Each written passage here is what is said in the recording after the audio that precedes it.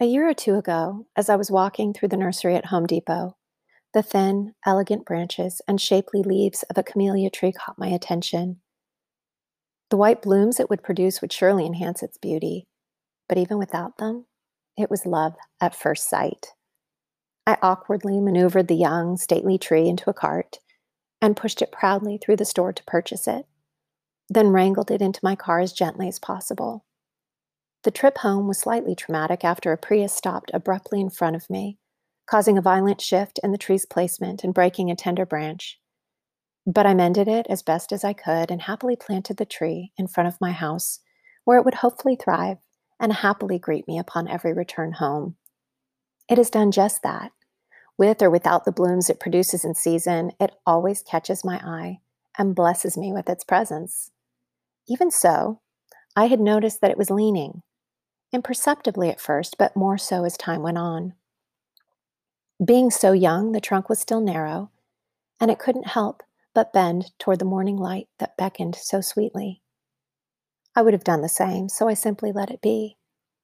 But during the summer, I realized that it deserved better than that and asked John to stake it. So he and my brother in law graciously attached it to a deeply planted round stake that was so thick and sturdy it could have been used for jousting. The next time I returned from my walk and approached my home, I could not believe the difference. Standing tall and true, my tree was so stunning it nearly took my breath away. It continues to steal my heart as its branches grow and stretch into the space around them, supported firmly at their very center. My son Chase, who just turned 9, is such a great kid. My heart skips a beat when I remember that he's mine. His humor delights me. His creativity astounds me. His heart blesses me. But he has been struggling lately, trying to find how he fits, especially with other kids. On the whole, they have different interests and talents than he does, ones that he has trouble engaging in. When he tries to enter in, he feels rebuffed or rejected, though I and so many others love and appreciate him just as he is. It is so tempting right now for his young branches to bend into the labels the enemy is trying to place on him. Reject, misfit, different.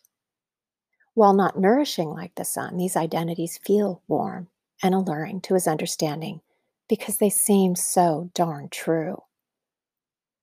At the same time, I am tempted to bend into pity for him, into judgment toward those who hurt him, into a desire to rescue him from productive struggle, shortcutting the process of growth, and into my own fears of rejection and the way they could be so easily projected onto Chase. I'm guessing my trunk has already been leaning in this direction for a while, even before these recent experiences made me take notice. The good news is that God delights in us. When He created us, it was love at first sight. Our very presence in this world blesses Him, no matter what trauma we've been through, how broken our tender branches are, or how far we lean to one side or another. That simply cannot be changed.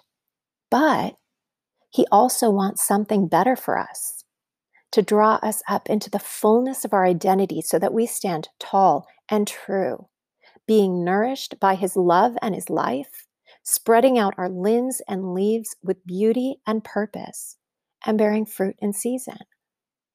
The only way I know to do this is to be staked to God's word, which is stronger and sturdier than any of the beliefs we could ever be tempted to lean into. It is there I come to find that whether or not he feels it, or anyone else on this earth affirms it, Chase is loved, and he has an immovable place of acceptance and belonging. Shame has no place in him. He was not given a spirit of fear, but of power, love, and a sound mind. God's power is made perfect in Chase's weakness, and he is working all things together for Chase's good, even the things that seem hard and hurtful. So he is no victim, but more than a conqueror. Knowing these things will help me lead him with compassionate hope, not coddling pity or fear, and will help him become firmly established in who he truly is, revealing ever more of the purpose he was created for, and giving more delight to the people who have the privilege of knowing him.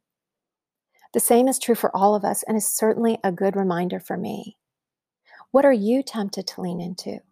What verses in the Bible can realign you with the truth of who you were created to be? Psalm 34 says, I sought the Lord, and he answered me. He delivered me from all my fears. Those who look to him are radiant. Their faces are never covered with shame. This poor man called, and the Lord heard him.